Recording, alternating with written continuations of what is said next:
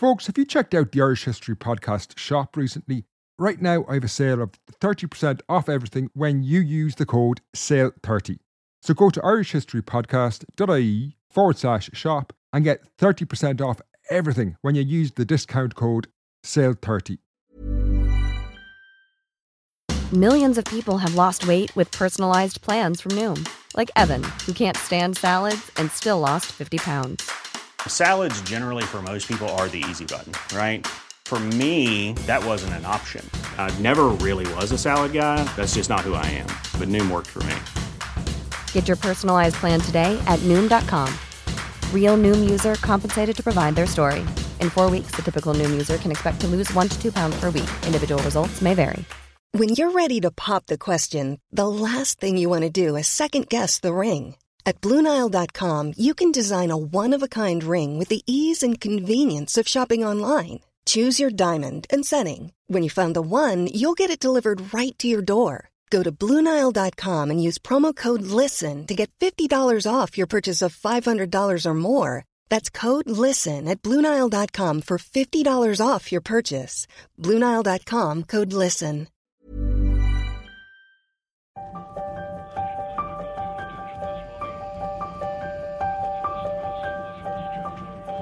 Live events are a bit of a rarity these days, so I can't wait for my live show coming up in Kilkenny on November the 6th. It's going to be a great event. It's been months in the making and I'm really excited now by the way it's shaping up.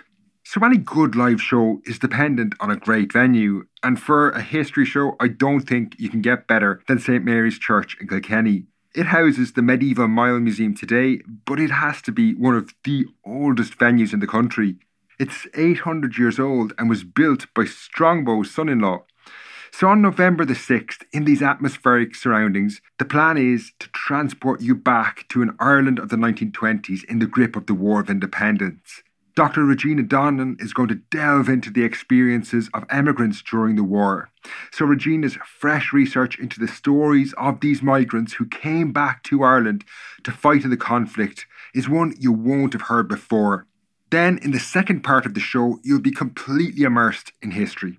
Nothing brings the past to life better than the voices of those who lived through and experienced events in history. So for this part of the show, voice actor Aidan Crowe will be joining me on stage, and as I guide you through some of the history, Aidan will be bringing the past to life through his vivid narrations of letters, diaries and accounts from the time. This is going to be the closest you can get to the War of Independence in 2021. All the preparations for this great event are done. All that's needed now is you. So you can get tickets today at historyshow.eventbrite.com. Now, it's not often I say this, but it's worth pausing the show right now and go to historyshow.eventbrite.com to get your tickets. That link is also in the show notes below the episode.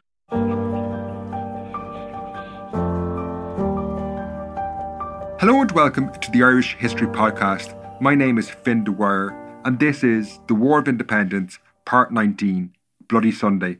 At the end of last week's show, we saw how the Republican movement in Ireland was reeling in the aftermath of the death of Sean Tracy. The war was turning against them as Crown forces were closing in around the IRA leadership.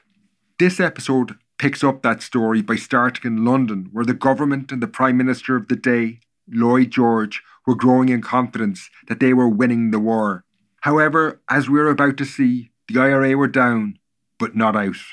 Now, before I get into the story of Bloody Sunday, it's worth flagging we have some pretty cool memorabilia associated with the events in this episode and the last one in the shop at the moment. So from the last episode, we have a Kevin Barry enamel badge and reproductions of the Wanted poster issued for Dan Breen during the war. In terms of today's episode, we have a Cumann na mBan badge and flag as well. You can get all these at irishhistorypodcast.ie/shop. I have a link to that in the show notes as well. Now, let's go to London in late 1920 and start on the road to Bloody Sunday. Additional research is by Sam McGrath, sound by Jason Looney, and additional narrations are from Aidan Crowe and Therese Murray. One of London's oldest customs takes place each November. After the city's new Lord Mayor takes office, they host a banquet at the Guildhall, a large medieval building in the city. The tradition stretches back centuries, with one of the earliest such events being recorded in 1419. Now, by the 20th century, the event had changed slightly, and it was customary for the Lord Mayor to invite the Prime Minister of the day as the guest of honour. They frequently used the occasion to deliver a speech similar to a State of the Nation address, and this, along with the spectacle of the banquet, drew cabinet ministers, politicians, foreign ambassadors, and of course, the press. On November the 9th, 1920, David Lloyd George, the Prime Minister of the day, arrived at the Guildhall to deliver a speech he hoped would draw a line in the sand and would put the crisis that had dominated his government behind him finally. He had come to power in December 1916, when the outcome of the First World War still hung in the balance. The following year, the Russian Revolution led to the foundation of the world's first communist state, which posed a threat not only to the British Empire, but capitalism itself. The end of World War I in 1918 had been followed almost immediately by the outbreak of the Irish War of Independence the following January, and by 1920, strikes were becoming increasingly common in Britain due to a recession which had gripped the country. Nevertheless, by November 1920, as he rose to address the assembled dignitaries in the Guildhall, Lloyd George adopted an optimistic tone. Even though the world seemed beset by war and revolution, he was hopeful. He pointed to the fact that the defeated Germany had demilitarised as agreed in the Versailles Treaty, which many feared they would refuse to do. Meanwhile, the communists, who had taken power in Moscow during the Russian Revolution, could not survive, he said, although he neglected to explain why he thought this was the case. Then, on the domestic front, he was hopeful as well. 5 days earlier, a lengthy national coal strike had ended, opening up the potential for industrial peace. And finally, he turned to Ireland. But here too he was no less optimistic. Indeed, in his speech he said, "Unless I am mistaken, by the steps we have taken, we have murder by the throat. I ask you not to pay too much heed to the distorted accounts by partisans who give detailed descriptions of the horrors of what they call reprisals and slurs over the horrors of murder." Such was his confidence in victory that Lloyd George was in no mood for compromise in Ireland. There would be no negotiated settlement, he said, until the IRA had been defeated. There will be no peace in Ireland. There will be no consolation until this murder conspiracy is scattered. There was no doubt that news from Ireland was improving from a British perspective. The Crown forces had scored a string of significant victories in recent weeks, most notably the killing of Sean Tracy in mid-October. His government had adopted a harsher attitude in general in their approach to Ireland. They had allowed Terence MacSweeney to die on hunger strike in Brixton Jail and rejected pleas for clemency in the case of the 18-year-old Kevin Barry. Both men were dead and buried, and in the government's eyes, MacSweeney's case in particular had put an end to what had been a very effective strategy of hunger striking, which had secured the release of hundreds of Republican prisoners in the war up to this point. These recent events were not only positive on the wider political front, but for Lloyd George it would help silence his internal critics who had long questioned his strategy in the war. Since the outset of the Irish War of Independence, he had refused to treat the conflict in Ireland with the gravity some felt it deserved. He had insisted it was not actually a war, but ultimately a law and order issue that could be dealt with by the police. Even as the Royal Irish Constabulary had appeared to be on the verge of collapse, he had refused to allow the army to take full control in Ireland. The Army High Command had wanted to declare martial law, but he held firm and instead reinforced the police with the Black and Tans and the auxiliaries. By November 1920, this strategy finally seemed to be working. Indeed, only hours after the last revellers left the Guildhall in London, events across the Irish Sea in Dublin seemed to further confirm Lloyd George's claim that the British were retaking control in Ireland. On November the 10th, Crown forces tracked down the IRA Chief of Staff, Richard Mulcahy, and raided the house where he was staying. As we saw in last week's episode, while Mulcahy did escape, a cache of sensitive documents were seized. This was followed up by other alarming developments, for the IRA at least. On November the 13th, the three deputy directors of IRA intelligence, Tom Cullen, Frank Thornton and Liam Tobin were all arrested by Crown forces. Although their real identity was not known to the authorities and they were released, there was no doubt a net was closing around the IRA leadership in Dublin. However, despite all these events, Lloyd George had in fact vastly overestimated the dominance of the Crown forces in Ireland, or at least underestimated the IRA. They were by no means going to go quietly into the night. Intimately aware of the dangers they faced, the intelligence department of the IRA was planning a devastating blow on British intelligence. Now, to fully appreciate this, we need to acquaint ourselves with an individual mentioned across multiple episodes, but never properly introduced: Michael Collins. As the IRA's Director of Intelligence, it fell to him to coordinate this operation.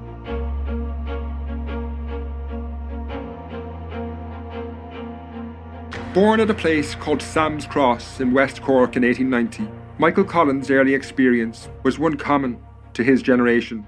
He emigrated at the age of 15 to London, working as a clerk in the post office and then at a stockbroker's office. It was there, in London, he first became involved in the Republican movement and had returned to Ireland by early 1916. He participated in the Rising, serving as aide-de-camp to Joseph Plunkett. Court-martialled in the aftermath, he was imprisoned in Wales but was released by Christmas 1916. Now, it was in the aftermath of the 1916 Rising that Collins began to rise through the ranks of the Republican movement as it reorganised. He became a senior figure in the Irish Volunteers, which would evolve into the IRA, although he was by no means the unquestioned leader he is sometimes made out to be. For example, Richard Mulcahy had been chosen as the Chief of Staff in 1918, while Eamon de Valera dominated the political side of the movement. However, Collins was far more personable than the distant, aloof de Valera or the dour Mulcahy, who, although very capable, lacked the charisma of Collins or de Valera. Michael Collins began to emerge as an extremely influential figure from around the year 1918, though. By 1919, he was serving as the Minister for Finance in the First Dáil, as well as the IRA's Director of Intelligence. He was also the President of the Supreme Council of the Irish Republican Brotherhood, a secret society that operated within the IRA, which will be discussed in a later episode. In the context of Michael Collins, however, the fact that he held all three positions simultaneously afforded him far greater influence and power than it appeared on paper. Now, his rise through the ranks of the Republican movement was in no small part down to his remarkable organisational skills. As early as 1917, he had started to put together an intelligence arm of the Republican movement, and he had slowly built up a network of spies and informers. Some of these, such as railway workers, appeared to have very little influence or even involvement in the war, but Collins recognised they could provide crucial information. For example, it had been railway contacts who had provided the intelligence that led to the IRA ambush at Ashtown Station in December 1919 that targeted the Viceroy of Ireland, Lord John French, as they were able to provide the exact movements of his train. As well as these, Collins also managed to recruit the occasional policeman and British intelligence agent who had direct access to sensitive information. However, some of the most valuable IRA assets that he recruited proved to be the clerical staff who worked in Dublin Castle, where British intelligence were quartered. Lily Mernand, for example, was one such person who provided crucial information throughout the war to Collins and IRA intelligence. She later recalled how she had been recruited. The Piers Beasley, she mentions, was the editor of the IRA's newspaper, An Tóglacht. I was employed as a shorthand typist in Dublin Castle during the years 1914 to 1922. Piers Beasley, who is a relative of mine, used to visit my house, and during the course of conversation I may have made some references to the work on which I was engaged in Dublin Castle. Apparently Beasley spoke to Michael Collins about me because sometime in 1918 Collins asked to meet me, and Piers Beasley brought him to my home and introduced him as a Mr. Brennan. I didn't know he was Collins at the time. He asked would I be willing to pass out any information that might be of value which I would come across in my work. I promised to give him all the assistance I possibly could. Known by the code name Little Gentleman, Lily not only smuggled documents out of Dublin Castle, but also accompanied IRA intelligence officers to events where she was able to identify off-duty officers in civilian clothing.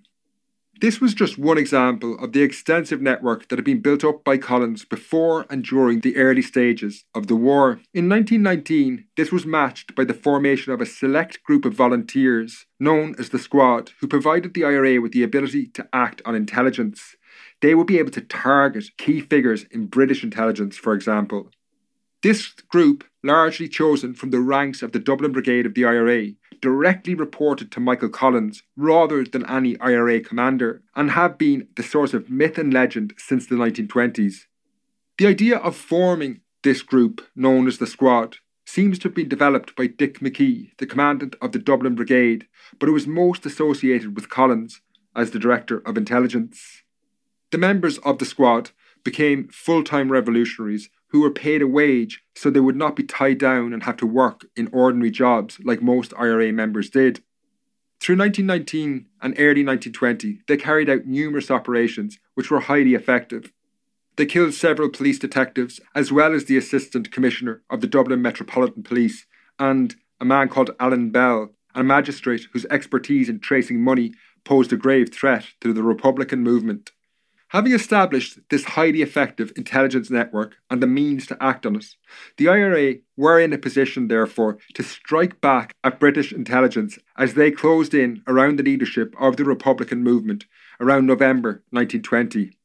Through that month, they began to plan a large-scale operation in Dublin to hit back at Crown forces in the city. There were several purposes and aims of this operation. It was hoped it would inflict a serious blow on British intelligence in Ireland, eliminating several key figures, while striking fear into those spearheading the campaign against Republicans in the city. If successful, it would also demonstrate at home and abroad that the IRA could still fight on, despite what Lloyd George had said in his Guildhall speech. The operation was far too large to be carried out by the members of the Squad alone, so dozens of members of the Dublin IRA were drafted in. Meanwhile, the list of targets drawn up was enormous. 50 in total, most of them suspected agents, informers or other key figures in Dublin Castle. However, on seeing this list, the Minister for Defence in the Dáil, Cathal Brugha, removed over a dozen names because he felt the evidence against them was too weak. The final list was still extensive. On the morning of Sunday the 21st of November 1920, the IRA were going to kill 36 people across Dublin in what would be the largest action in the war to date. Most were assumed to be intelligence agents, although some had sat on court-martials which had sentenced Republican prisoners. However, just after the IRA finalised the plans, in the early hours of Sunday the 21st of November, the growing threat posed to Republicans in Dublin by Crown forces was demonstrated in a raid that very nearly threw the entire operation into doubt. It certainly probably would have led to the operation being cancelled had it happened days earlier. This is Paige, the co-host of Giggly Squad, and I want to tell you about a company that I've been loving, Olive & June. Olive & June gives you everything that you need for a salon-quality manicure in one box. And if you break it down, it really comes out to $2 a manicure, which is absolutely insane. It's also so easy to get salon-worthy nails at home with Olive & June. The difference between how your nails used to look when you did them yourself and now with the Mani system is a complete game changer. The best thing about Olive & June, too, is it's a quick dry. Dries in about 1 minute, lasts for 5 days, and full coverage in up to 1 to 2 coats. Visit oliveandjune.com/perfectmani20 for 20% off your first system. That's oliveandjune.com/perfectmani20 for 20% off your first system. Want flexibility? Take yoga. Want flexibility with your health insurance? Check out United Healthcare Insurance Plans. Underwritten by Golden Rule Insurance Company, they offer flexible, budget-friendly medical, dental, and vision coverage that may be right for you. More at uh1.com. Acting on information from an informer, James Shankers Ryan, Crown forces raided a house in the North Inner City where they arrested Dick McKee, the commandant of the Dublin Brigade, and his vice-commandant, Peadar Clancy. Both men had been heavily involved in planning the events that were due to take place just hours later. They were taken to Dublin Castle knowing that the Crown forces would probably exact a terrible vengeance on them once the attacks went ahead. Nevertheless, McKee and Clancy said nothing. They just sat and waited. A few hours later, on Sunday morning, the operation went ahead and at least 170 volunteers were mobilised. They were largely drawn from the ranks of the IRA, although women from Cumann na mBan, as well as activists from the youth organisation Na Fianna Éireann, as well as the socialist militia, the Citizen Army, played important roles. While teams of volunteers went to various targets across the city, the following is an account of the IRA volunteer James Cahill, who was in a unit who targeted agents living in the Gresham Hotel on O'Connell Street in the city centre. On Saturday night, 20th of November, 12 or 14 men of D Company, 2nd Battalion, assembled at a meeting place in the vicinity of Amiens Street. A number of HQ and brigade staff officers were present and informed us that the important operation was planned to take place at 9 next morning. Our intelligence had located the chief British intelligence officers throughout the city. It was planned to shoot all of those intelligence officers the next morning. D Company was given the task of dealing with 3 intelligence officers who were residing in the Gresham Hotel. 3 groups, consisting of 3 men, each were detailed to carry out the shooting. The next morning, I met the company commander, Paddy Moran, opposite the Gresham Hotel. At 9 a.m, Cahill was about to enter the hotel when he froze after someone had called to him using his name. As we passed, the newsboy called me by my name, asking if I required a paper. A second newsboy, seeing our men converge on the hotel, called to the first, "There's a job on. Best clear out of this." We let them go as we were confident that they would not give any alarm. I ordered the head porter to guide us to McCormack's room. We found his room, door closed, but unlocked. Nick Leonard and I entered the room and moved towards McCormack, who was partially sitting up in bed. He fired the bullet passing between Nick and myself, burying itself into the door jamb. We fired almost in the same, instantly killing him outright. Well, this was replicated in houses and hotels across the city. In the aftermath of each of these operations, women from Cumann na mBan played an important role in getting the weapons used out of the area without attracting police attention. Anya O'Brien, a Cumann na mBan volunteer, would later remember her role. On Saturday night, we were approached by Christy Byrne, who was officer company of the F Company of the 4th Battalion. He told us we were wanted to be ready at 6 o'clock the next morning as there was a big job on, and they wanted the 3 of us to be at University Church and to wait till he and 2 others would arrive and hand over guns to us. We were at the church at the appointed time, and to avoid attention we went inside, 2 at a time, and attended Mass, while the 3rd remained in the porch and watched. We heard the shooting quite near as the operations were in progress in that area, and after waiting during what seemed to us an eternity, the 3 fellows came along walking pretty smartly and handed over their guns to us, 1 each in a laneway between the church and Harcourt Street. We put the guns in our pockets and proceeded home. In several locations, the IRA volunteers discovered their targets were not at home, or in some instances, the individuals in question managed to fight them off. While Michael Collins would express a disappointment that the final number killed had not been higher, the fact that 12 men had been shot that morning had a seismic impact on the authorities. When news began to filter back to Dublin Castle, a panic and fear gripped the Crown forces. Brigadier General Frank Crozier, the commander of the Auxiliary Division in Ireland, remembered bringing in news about one of the shootings that had taken place at Mount Street, which had led to the deaths of 3 people. Never shall I forget the scene in the mess when I walked in and announced the 3 murders. I had just finished my story when the telephone rang. "What?" I heard as the speaker paled, ashy white. "In Leeson Street?" Yes. Hold on.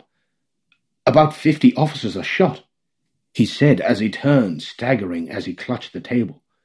in all parts of the city. Collins has done in most of the Secret Service people.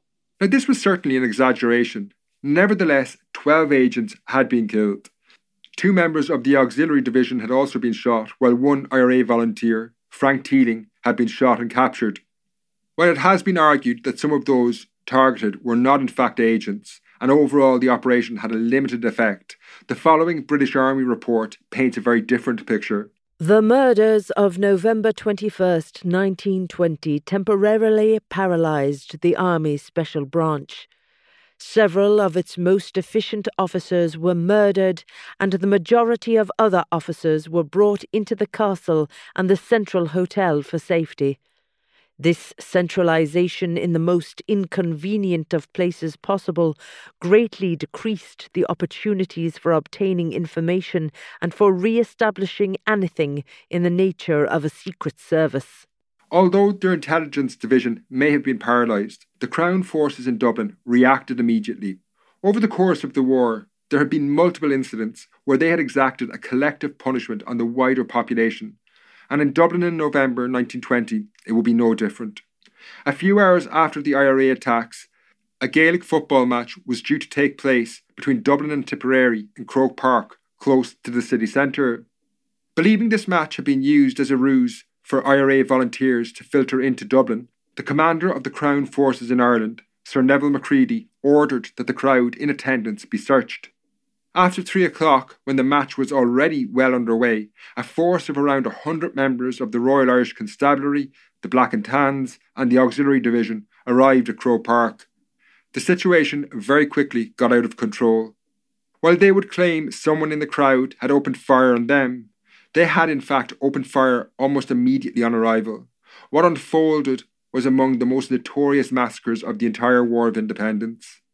14 people were shot and killed and 60 were injured. Armoured cars present fired over the heads of the fleeing crowd, which only led to the growing panic and a stampede during which 2 people were killed. The Freeman's Journal, struggling to capture the enormity of the event, proclaimed it an Irish Amritsar, a reference to a British Army slaughter of hundreds of people in India the previous year. However, the day's violence was not at an end yet. Back in Dublin Castle, the authorities now focused their anger on 3 men they had taken prisoner the night before: Dick McKee, Peadar Clancy and Conor Clune. As mentioned earlier, McKee and Clancy were the commandant and vice-commandant of the Dublin Brigade, but Clune was a case of mistaken identity. The Clare man was in fact only in Dublin on business. The 3 were taken out, brutally interrogated and then shot in Dublin Castle, with Crown forces claiming they had tried to escape. While the IRA had severely impeded the ability of British intelligence to act in the city, the deaths of McKee and Clancy that day were an incalculable loss to the Dublin Brigade. Clancy in particular had played a very important role in the war in general. As we saw in part 10 of the series, he had led IRA prisoners during the hunger strike in Mountjoy Jail the previous March, before then travelling to Derry, where sectarian violence had rocked the city. As news of the day's events and the widespread bloodshed spread across Dublin, it was no wonder that many struggled to comprehend what had happened. 33 people in total had been killed in a matter of hours. Then, to round off what was nothing short of a horrific day, shocking news arrived from the west. The previous evening, a body had been found in a bog in rural Galway. Over the following day, it was formally identified to be that of a Catholic priest, Father Michael Griffin. He had been executed. There was a bullet wound in his head. The authorities tried to claim he had been killed by the IRA, but this convinced no one. The priest was a well-known Republican, and it was widely believed he had been executed by the Black and Tans. On Monday, November the 22nd, the Dublin-based Freeman's Journal tried to grapple with the events that had just unfolded. The newspaper, which was moderately nationalist but opposed to the IRA in its outlook, was among the first to label the events Bloody Sunday. Yesterday was Dublin's Bloody Sunday. In the morning, some 14 officers and men of the military and secret services were shot dead.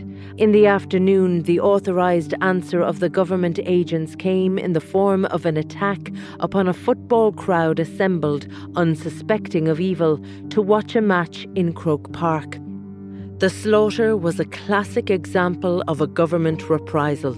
The pretense that the firing was provoked by an attack upon the government forces will deceive no one in Ireland. Then the news comes of the discovery of the murdered body of Father Griffin. That tragedy carries us back beyond even the dark, evil days of 1798. It means more vengeance, more bloodshed, more reprisals. What is to be the end? Lloyd George boasted at the London Mansion House that he was succeeding. He had murder by the throat, and the murder gang were on the run. If they were on the run, they have turned back with a vengeance. The government are steadily and relentlessly destroying and dissolving all the possibilities of friendly union between the British and Irish peoples. In the following days, it became clear that Bloody Sunday was going to lead to a widening of the conflict. An intense debate began in London as to how the British authorities should react. The army demanded martial law should be declared and they be given complete control. However, before any decision was made, the IRA upped the stakes. Within a week of Bloody Sunday, volunteers in Liverpool and West Cork set in motion what were sensational plans. So next week's show will begin on the docks in Merseyside before heading to West Cork, where we'll join an IRA unit as they take on the Auxiliary Division in one of the most famous battles of the war, Kilmichael. That's all coming in next week's show. Until then, Slán.